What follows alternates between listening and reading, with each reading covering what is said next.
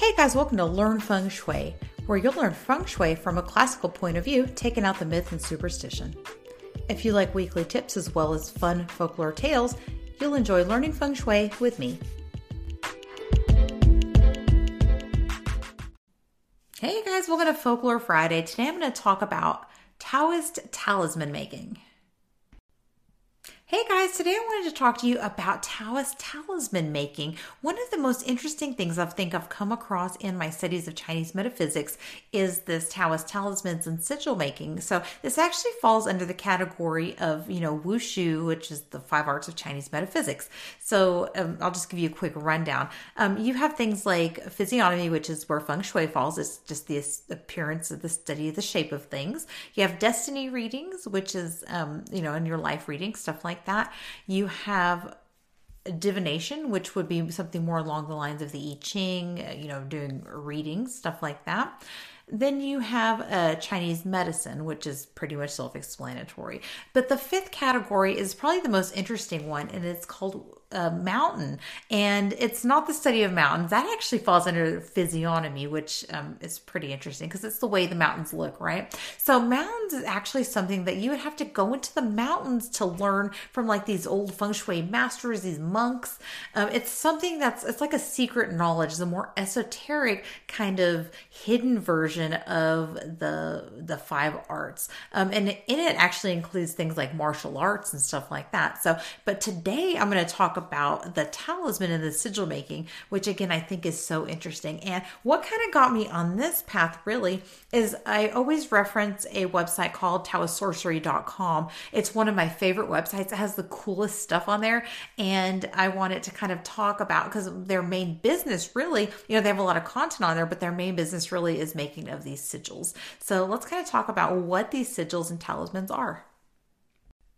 So what I'm going to be discussing is something called food talismans. So here I'll link to this website. It's northatlanticbooks.com, and it's an article on the book called The Tao of the Craft. And this is from, I guess, her book. It's a book by Benabel Wen. So she apparently has written a bunch of different kind of esoteric books. So here she describes it. This is how I'll just say this here. A food talisman is an ideograph that represents an intention.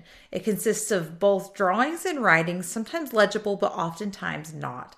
The ideograph represents a systematic language or code that is used to facilitate communication between heaven, earth, and man.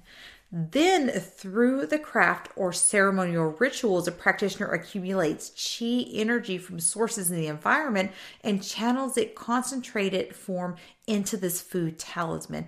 In effect, using the practitioner's force to transmute the properties of the object into this talisman.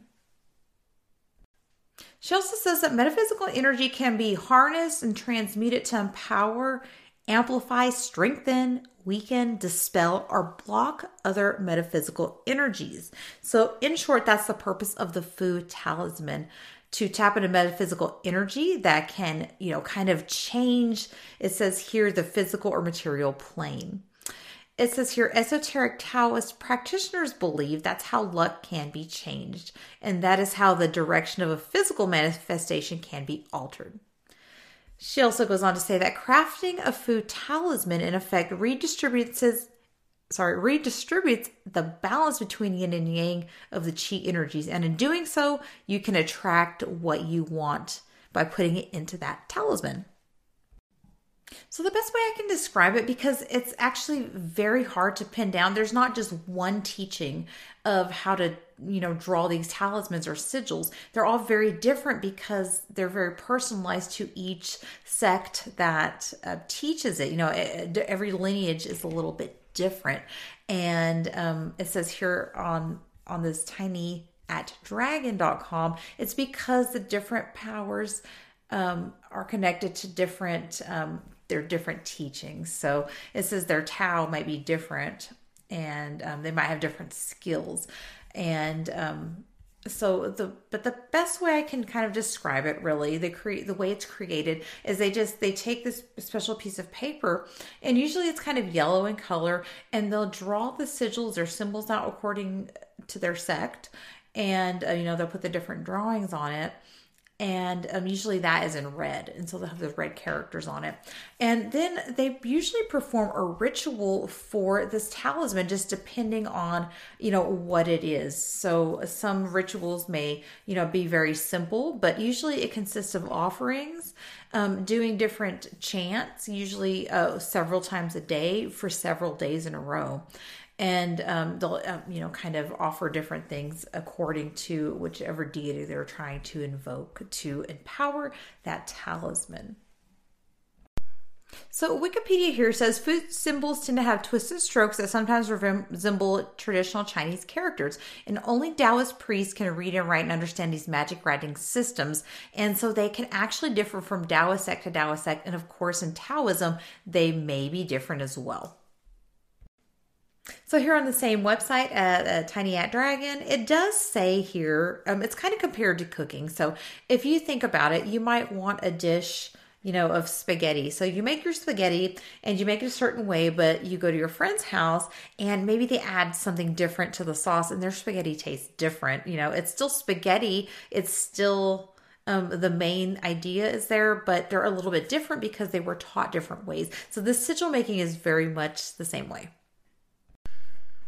And as with all things in an esoteric capacity, when you're looking at anything that's outside of what you're knowledgeable in or what you're willing to do, please just exercise some caution. One other thing, a lot of people, it's really popular to just go buy I'm going to buy a coin that has a certain animal sign on it, or I'm going to do this, put this little symbol out. You guys, these sigils here, the reason they have power is because they're prayed over by the priest. They're imbued. They're, they're powered with a chi and with this intention. Just holding a coin or just buying one from the Chinese superstore in your area is probably not going to be effective. So I would definitely, again, use caution when buying these also online.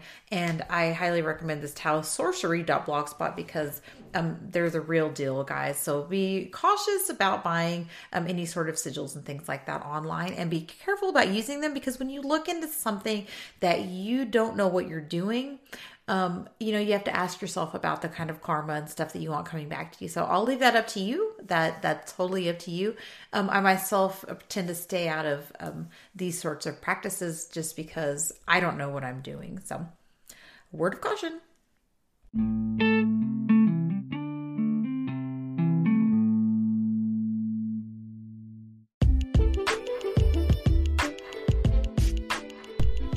Be sure to support the podcast by hitting that subscribe button and sharing with your family and friends who you think may be interested, as well as leaving a review. If you'd like to learn more about Feng Shui and Chinese metaphysics, visit my website at fengshuibycandice.com.